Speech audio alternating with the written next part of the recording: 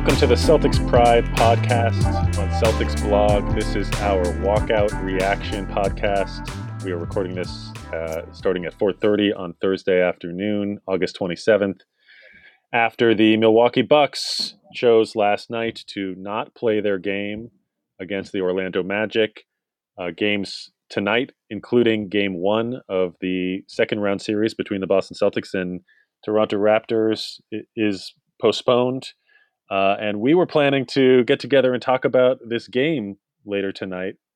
But because of the walkout, which some Celtics players have been prominently involved in, we are reacting to that instead.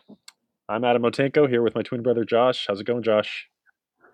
Yeah, different tone today. Definitely important to know when to be serious, when to kind of slow down. And there's definitely a somber feeling today. Everything felt different when I woke up today. You know, we kind of expected this. We had heard some things about how this was going to happen.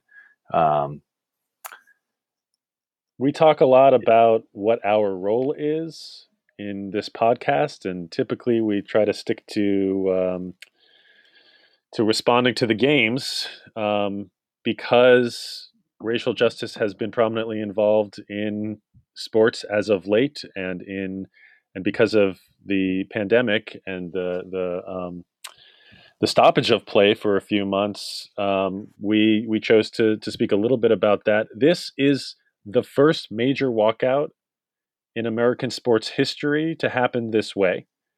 Games have never really been canceled in this way. I heard Len Elmore said the closest he can think of is the games being canceled after Martin Luther King and John F. Kennedy assassinations, but that this is different and unprecedented because it is led by players.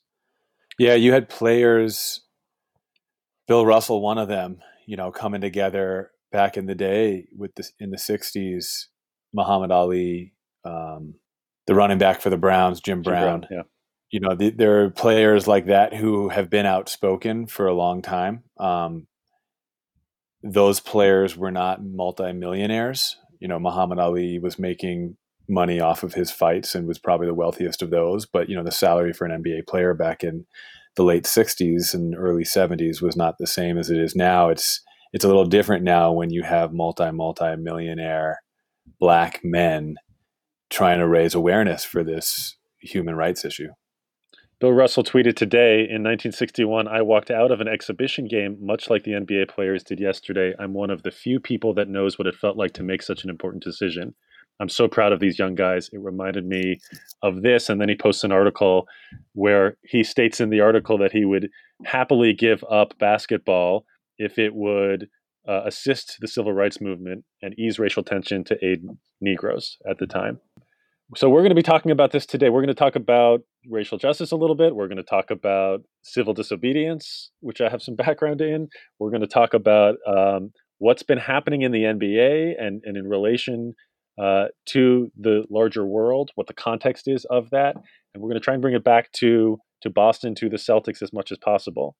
But just to recap really quickly, over the last week, we started hearing about a protest related to the Raptors-Celtics game one. I believe it was on Monday, mostly with the Raptors speaking about it, but a couple Celtics mentioning it also. This is in the wake of the Jacob Blake shooting in Kenosha, Wisconsin. The context also includes a white supremacist shooting and killing a couple of protesters in Wisconsin. The Republican National Convention is happening at the same time. And I mention all of that because for example, the Republican National Convention, the Republican Senate in Wisconsin, the president is framing the election in terms of saving American cities from what is being described as basically they're stoking fear using these protests in American cities, protests that are aimed at racial equality. The NBA players are seeing all of this. They have televisions. They are watching this.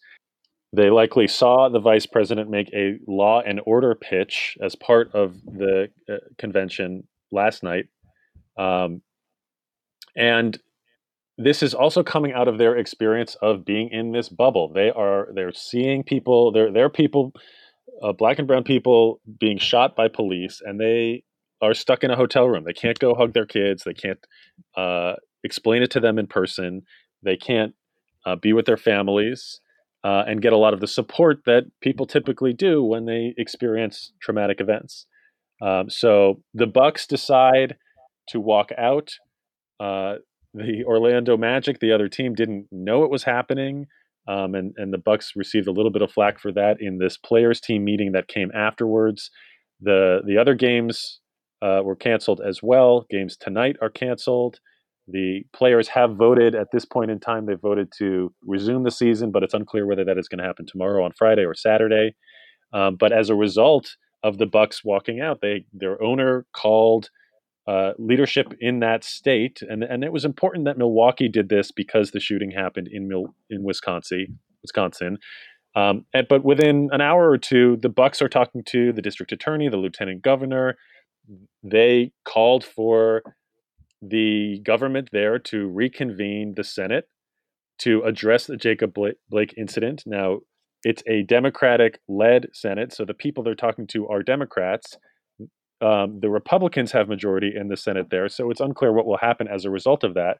But this is an example of when people say, well, what do the players want? What's the purpose of walking out? There are multiple purposes, but one of them in this case is they actually are able to get an agenda item moved forward in a way that supports the needs of them and their community. And it's important to note that Milwaukee Bucks player Sterling Brown was a victim of police brutality about a year ago by the Milwaukee police. So this team has a player on it who personally has experienced this exact issue that they're fighting for. Um, the state of Wisconsin is just a representation of what's being asked in a lot of states and with a lot of police forces. And Adam has used some words already on this podcast that I've been trying to avoid, words like Democrat and Republican. Like I'm trying to have this be about a Black lives issue, about freedom, about human rights violations, and not get too political. Because as basketball fans, at least we, no matter what our politics are, hopefully we can all stand behind the players that we watch on TV, our entertainment, and see that they're hurting and feel for them, regardless of politics. We almost didn't want to do this podcast today because of the issue of mixing basketball with politics. And Adam, you were telling me earlier, it's unavoidable at this point. Yeah, I'm coming from a place that we're following these athletes. We're talking about these people, and they're not just laundry, as Seinfeld would say. They're not just uniforms. These are people that are struggling right now and have the power to use the platform that they have and the opportunity to play or not to influence other people. And they are doing that. And so that now is what we are talking about. And for them, it is inextricably linked from politics.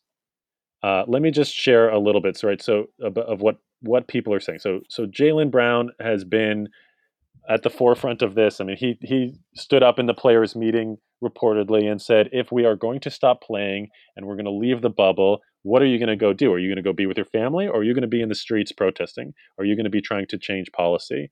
He wants to go protest. He is saying things like, the question that I would ask is, does America think black people or people of color are uncivilized, savages, or naturally unjust? Are we products of the environments that we participate in?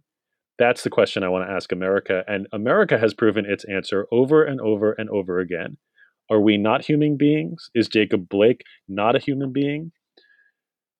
He tweets that he wears the number 7 and he sees people wearing his jersey. And now, number 7, every time looks at his jersey, he sees a black man being shot 7 times, which is what happened to Jacob Blake. Marcus Smart talked earlier this week about survivor's guilt. He feels like while he cannot he cannot avoid being black in America, he as a wealthy black man can choose to add some protection to himself that other members of the community do not have. Being in the bubble is difficult for people. Jason Tatum told Malika Andrews, when you are in this bubble, you can't go protest. You can't hug your family. We feel like we are sitting on the outside watching and we're helpless right now. There is something happening in this country right now that matters to the black community and clearly now, after a long time, matters to a community outside of the black community. And the players feel like while they're playing, it's hard to feel like they're a part of it while they're in the bubble, and they're getting tired of this. And again, the backdrop of the way that the Republican National Convention is framing black and brown people, and the vocal protests, which are mostly nonviolent, for change, for justice, to be treated by the police, for example, to be treated by the police as uh, anybody else expects the police to treat them. Um, that is being responded to with stoking fear, with basically saying this election is a pivotal point to be able to save a certain way of life, to protect cities or suburbs, and they are framing black and brown people in a negative light. That is how the players are perceiving it. I mean, that's how I am perceiving it. You may view it differently, but if you're following these athletes, it is important, even if you disagree with them, it is important to understand where they are coming from, because they stopped playing. The thing you were following them for, they said, no, I'm not going to give you that anymore. So there is a uh, a piece of resistance here. They are taking action that is increasing as civil disobedience. Um, I, I'm ready to jump into that stuff, Josh, but I wanted to just stop for a moment and see if there was anything else you wanted to bring up. There's a lot. Keep going. I'll have my opportunity. So I think for these athletes, this is not just a basketball conversation. It's a conversation about racism in America. It's a political conversation. There is a historical context for them. This country was founded on land stewarded by Native Americans who were subjugated and in what can easily be described as a genocide. This is a country that was built on the backs of slave labor. Uh, Many of these players are descendants of those slaves, and they experience the results of slavery, of Jim Crow, of the civil rights movement, etc. And what they are doing, whether they are fully conscious, whether all of them are fully conscious of it or not, is they're participating in political action in a way, in a nonviolent way but still powerful way that is centuries old, and that actually has roots in Massachusetts. If you are following the Celtics, I assume you have a connection to the Boston area. You may have gone to Walden Pond in Concord, Massachusetts, where Henry David Thoreau famously lived in a house by himself in nature. Immediately after he came out of that, he's also famous for not paying taxes. They came to him when he was towards the end of his time living at Walden and asked for years of taxes going back, and he refused. And then he was put in prison and then bailed out by an aunt. But he then comes out and starts speaking about how if the government is unjust, that it is the public's responsibility to not support that government, in this case, paying taxes. And there were two things that he was impassioned about at the time. This is in 1848, I think, 1849. This is pre Civil War. The two things were slavery, he was an abolitionist, and the other was the Mexican American War. And he spoke about not supporting a government that treats their citizens in a way like a government that owns slaves does, like in a country that owns slaves. And he spoke to northern cities, including in the Boston area, basically saying, "You just because you disagree with this, that's not enough." And just because there aren't slaves right now in Massachusetts doesn't mean that it's the South's fault. It's not just the slave owners. It's also the mill towns and the companies that are producing things with the cotton that is picked by slaves. That they have just as much a responsibility to act in resistance to what they believe is wrong. He was incredibly impactful Mohandas Gandhi, who removed British rule of India, he was informed by Henry David Thoreau. Nelson Mandela was informed by Henry David Thoreau. Martin Luther King was informed by Henry David Thoreau. King read Thoreau when he was studying, I believe, at BU, and that had an impact on, like, for example, the bus boycott in 1955 in Montgomery, Alabama, where a 15-year-old, Claudette Colvin, refused to give up her seat. 9 months later, they decide to use the buses as a way to boycott. But they had 9 months to plan, and that was a coordinated effort. And the work of Gandhi, he called his nonviolent movement Satyagraha, which means love force. And what that meant was that this was action that was being taken out of love. Doc Rivers came out the other yesterday and said it is amazing for him to watch how black people continue to love this country and this country does not love them back. And Gandhi's theory, basically, and the theory of nonviolent resistance is basically you ask for what you need from the powers that be. If you don't get it, you take some action that has a negative impact on the government, on the status quo. You take a knee when the anthem is being played, as Colin Kaepernick did. And then you say, hey, I'm doing this for this reason. Here's what I need. And usually the response is not, okay, great. It's no, you can't have that. As the response was, why don't you stand for the flag? Why don't you support our troops? That was the response. So then you do something that is larger. You protest in the streets, as people have been. And you keep escalating and then trying to negotiate. And if you don't get what you need, you escalate some more. And we saw that in the discussions to create the bubble. Kyrie Irving and others wanted to not play, and they worked out an agreement with the owners where and the NBA where players could have things written on their jerseys, where Black Lives Matter was written on the court. Adrian Wojnarowski said in his podcast today that he knows that Adam Silver told him that not all owners were enthusiastically in support of having Black Lives Matter on the court. What we saw yesterday was a continuation of this.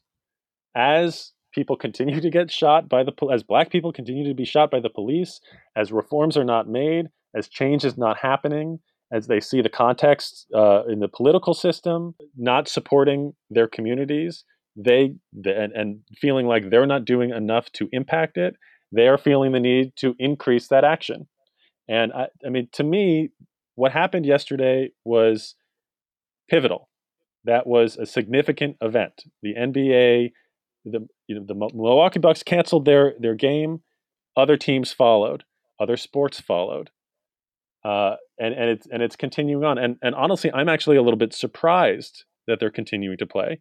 But I think something is going to come out of this meeting this afternoon with the owners that is going to increase the action that owners and the ability for both players and the league to leverage their platform, their power, to see policy and more structural changes in society.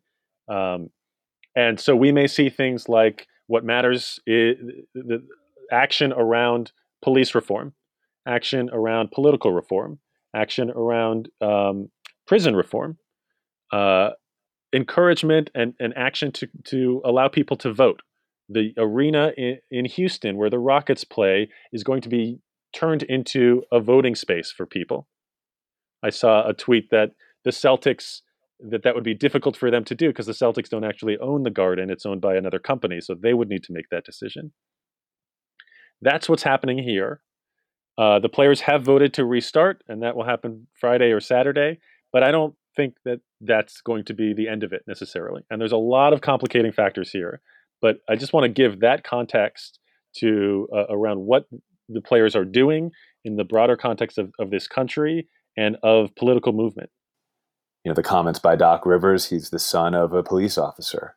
There's people, sons and daughters of police officers, who are feeling the same way that NBA players are feeling right now. Adam, you and I were talking earlier about, like, why now? Why is this tipping point happening now? I can remember 4 years ago around this time, I was still in the midst of my college basketball coaching career. I coached for a decade at the college level, and I wanted to impact our team, mostly young African American men, to vote. And it was seen. My request as the lead assistant coach and recruiting coordinator to my head coach was seen as a bit of a distraction and not what we are here for. We don't need to get into politics. We don't need to create or see the differences that we have amongst our team. What we need to do is come together. And I actually agreed with that at the time. You're right. This is about basketball. This is about getting on the same page. And the best way to do that is to take all of the distractions you can find and remove them so that we can just get together as a unit, become brothers, and go out there and be able to communicate on the court like brothers so we can play at a championship level. And our team was able to do that. 4 years before that, I was coaching a team, and again, at the college level, I had two of my players. They were arrested for murder in the town. I've known many basketball coaches, networked with thousands of basketball coaches, and very few of them have had that experience. And as a coach, I felt helpless. And the police in the town were breaking laws in their investigation of the crime. Um, they were My two players were later convicted. They were sentenced to life without the opportunity for parole, and um, whether they did it or not, to take an 18-year-old and say you have no opportunity for parole, and this is a person who comes from a very difficult upbringing, foster youth with no attachment to mother or father, and no guidance. And um, no matter what side of the spectrum you fall politically, I can just speak from my experience that watching this and watching how the police handled it, um, and watching the illegal searches and seizures, guns drawn 8 a.m. at other players' houses, going in, Who were unrelated take to the act? unrelated to the act, taking phones without warrants to search of other players. Doing their investigation. Obviously, the police need to investigate crimes and they need to get to the bottom of what happened. I totally understand that. Um, Well, look when but you talk about um, convicting two people of murder, and then I'm not going to necessarily agree with that. They should never that they deserve parole. When I talk about criminal justice reform, I'm talking about well, I mean, first with police reform, I'm talking about things like training. Like the police are trained to always be in control of the situation. Um, they are not necessarily trained to de-escalate situations well, and that is sorely needed in these cases when unarmed black and brown people who have not done anything are assumed to be dangerous and potentially violent. And the police officer is trained to, their job is to go home to their family at night. So if they need to shoot somebody who's dangerous, that's what they have to do. They're not necessarily trained to de-escalate. And then when you add in that there's an implicit bias around race in this country, that we perceive things not just as they are necessarily, but through a lens and a filter that we have that is based on our experiences, the media that we watch, the way that we were raised, our values, things like that. And those can be subjective and influenced. Black and brown men, especially in this country, are often seen as dangerous. That we know to be true, and it's inescapable in some ways to not experience that. But we have to acknowledge it, especially in a situation where you're a police officer dealing with somebody. And so I believe a lot of the reasons why this police violence is happening is because of that implicit bias. I think players also want accountability. When a cop shoots an unarmed black man in front of his kids and nothing happens as a consequence, that actually hurts the situation. It speaks volumes on who is protected and who is not. These are publicly funded jobs. Like Stan Van Gundy had a great quote where he said, the idea of blue lives matter police are not people. They're because of their jobs. They choose to do these jobs. Their job is to protect people, and not some people as opposed to others, but all people in the community. And if they can't do that, that they shouldn't be doing that job. In terms of criminal justice reform, it's things like um, fairness of sentencing laws. Crack should not have like 10 times the time in prison as cocaine when it's basically the same drug, but clearly is directed at the populations using it in a way that is hurtful to some and easier on others.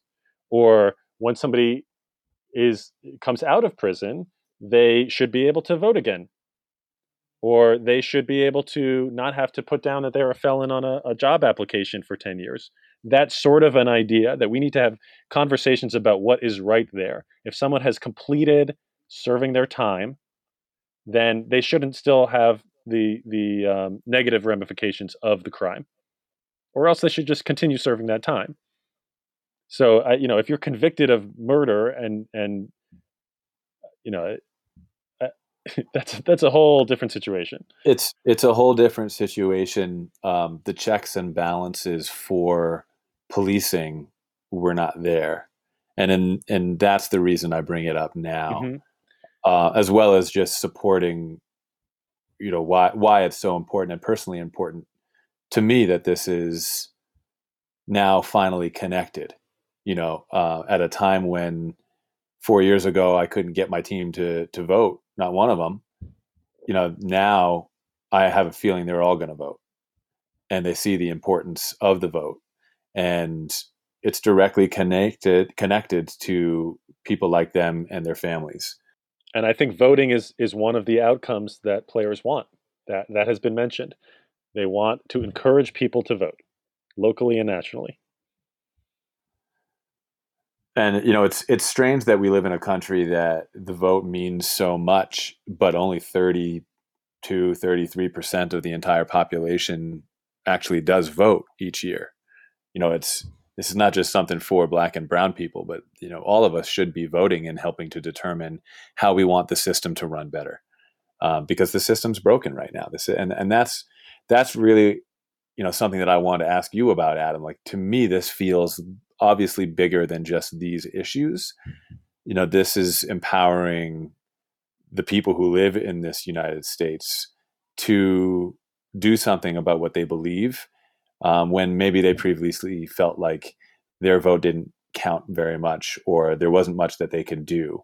And to me, it seems like structurally, it's about money. Like, I've worked on many coaching staffs with people of all colors, and we never really talked about whether we're Democrats or Republicans. You know, even like grabbing a beer, we wouldn't ever. That never really came up. It wasn't about that. It was about, we're on the same coaching staff, and we can. It didn't matter whether we were different in those ways or not.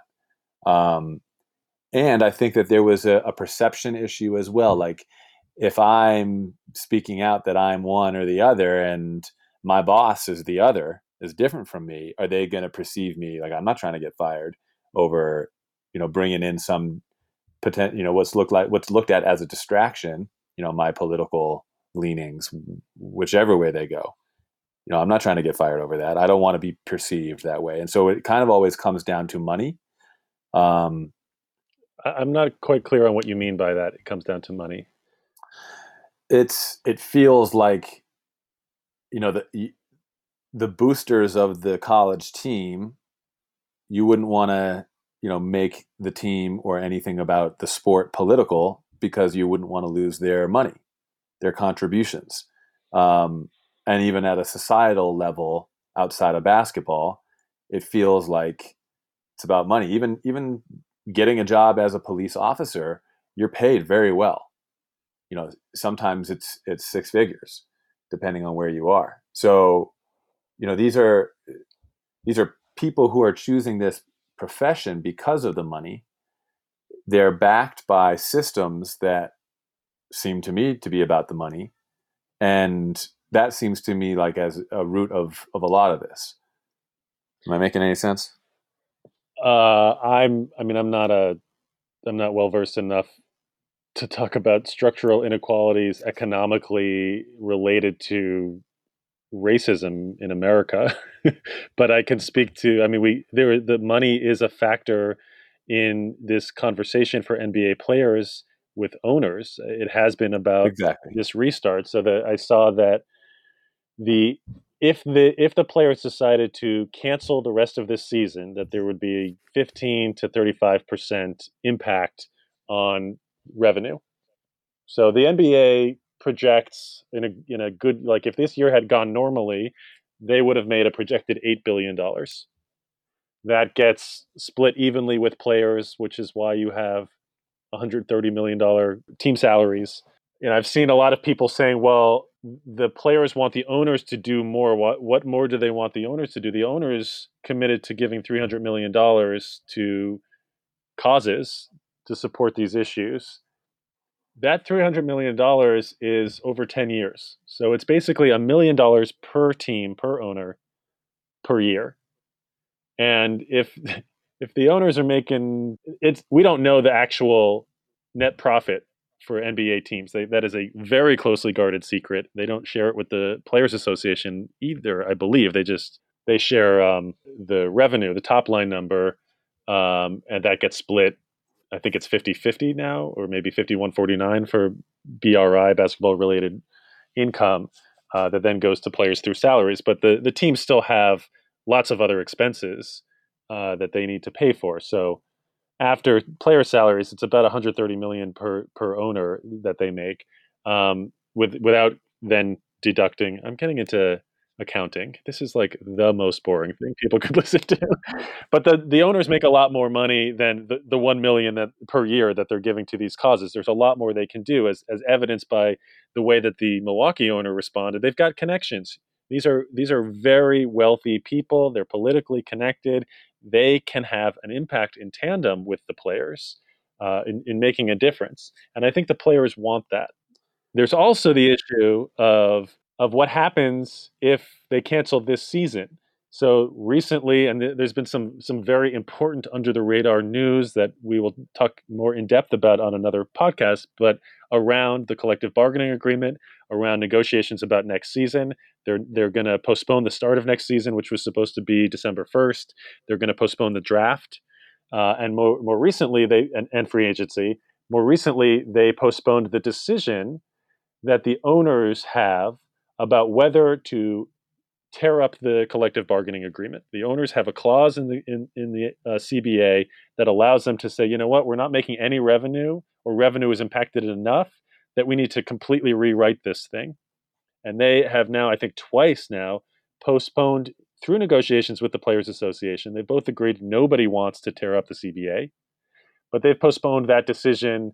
It was supposed to be in mid-September. It's now going to be, I think it's October or maybe even November at this point.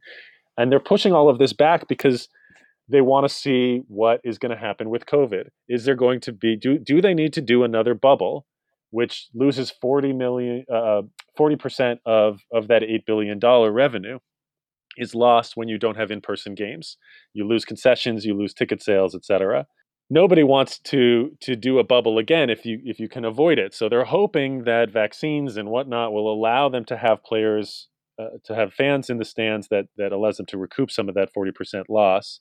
But that, that's, to me, that's looking unlikely. And at some point, I assume you have your TV contracts where they needed the 70 or 72 game threshold to be hit in for most of the teams to get paid by the TV broadcasters, which is why they had those initial games in the bubble, was to hit those numbers. I assume at some point, if you push the season back far enough, you still can't fit those 70 something games in.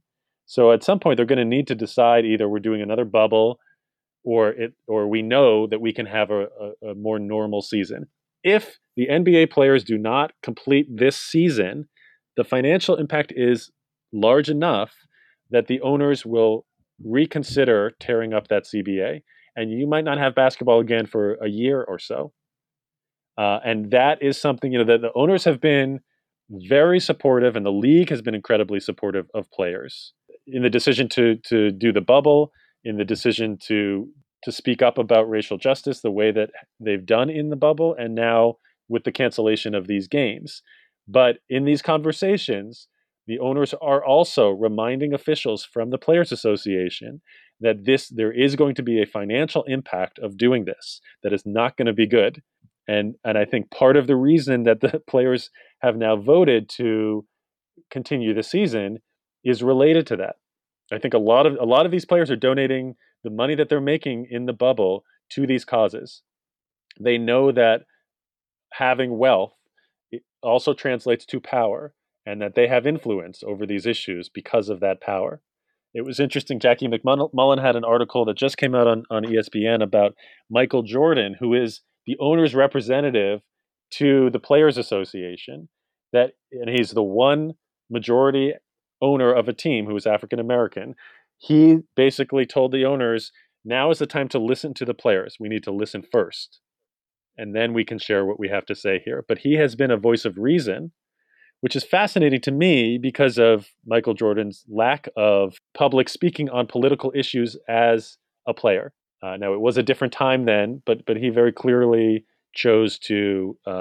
Yeah, we don't need to relive. We all saw The Last Dance. We all know about the Republicans buy sneakers to comment for Right. Michael. That Michael Jordan recently gave $100 million personally to the Black Lives Matter movement over 10 years. That speaks volumes about his about face on these issues and his ability to affect change with his platform.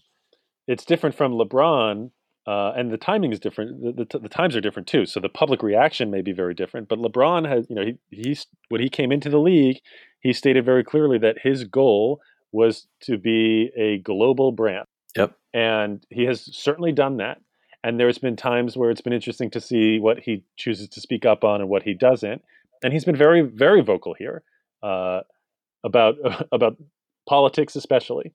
In LeBron's words, he said, "We think you're hunting us," to Yeah. the police and to the politicians. Yeah, Doc Rivers, Robert Ory came out and spoke impassionately on TV last night, uh, tearing up, talking about how um, white parents do not have to sit their kids down at an early age and say, here is how you need to behave when you are stopped by the police or you engage with a police officer. You do exactly what they say. You put your hands up. You tell them what you're going to do before you do it. You have to be incredibly careful. If you're a black parent listening to this, you know that you have that conversation with your kids. And as Robert Ory said, the goal is for you to come home to me at the end of the day. And he said, I don't care if they put your face on the ground and they kneel on you or they beat you. Go to the hospital. At the end of the day, your job is to come home to me. Even if you are injured, even if you need medical treatment, whatever anger you are feeling, you cannot let that out. You come home to me at the end of the day. So tensions are high in this country right now. People are feeling very strong emotions, whether it be depression over crazy personal experiences due to COVID, due to family illness, due to unemployment, or whether it just be feeling fed up over what's been going on politically here. And here at the Celtics Pride podcast, we're sorry that we have to not just focus on basketball here, but we're not sorry. Sorry, not It's sorry. come to a point. It's come to a point where it's very difficult to separate these two things. The sport you all love that you're watching was founded in a PE class for women. This is a sport that has historically accepted females and males equally. This is a sport that has gained momentum and become the fastest growing sport in the world over the last several decades, on the concretes of our urban areas and our cities, mostly populated by people of color. And this is a sport that is now standing up for those people and trying to use that platform to protect lives that matter. And Black lives right now are at the forefront of that. This is connected to Boston and to the Celtics as well. We've mentioned Mark Spears' article from February 29th, 2020, about being a black player in Boston. If you have not read that, it's phenomenal. It's called From Russell to KG to Today's Celtics, Being a Black Player in Boston. Stories of African Americans playing in a city that has struggled with racism. There is a long history with the Celtics of both breaking racial barriers in terms of drafting the first black player in the NBA, but also of some deep struggles in the city, and for players from Russell to D Brown to others. So I just want to end by saying, that I think a lot of what players want is for people to get involved in support of the issues that matter to them. So go vote locally, vote nationally. Make sure you know how to do that in a way, especially in this election, where your vote will be counted. You can support causes with money. You can do so with action. Join protests. Get involved in advocacy in your community. Contact your local representatives and ensure that they and the people that are enforcing laws in your community are supporting your views, especially in relation to Black and Brown and other marginalized people in your neighborhood, your town, your city, your state. Join an act. There's lots of action organizations for people who want to get involved with racial justice movement. Start a book club with your friends, discussing race, learning about what people's experiences are. Engage with people who are different from you, who think differently from you. That family member who's a little too racist, talk to them. That's your responsibility. Everybody needs to get involved for this. So do your part in a way that works for you and in a way that feels slightly uncomfortable for you, but doable. And let's all try and move things forward. And lastly, I think it's important to mention that it's amazing what we can learn from our children about what's fair and what's unfair. You ask an unbiased child of any race, and they'll tell you that we all should be treated equally. I mean, our children are sometimes our best resources. And as this movement moves forward, I think that our children are our hope for a better future. So stay safe. We hope that everybody is healthy, and hopefully we can get some change and get some basketball again soon. Thanks, everyone.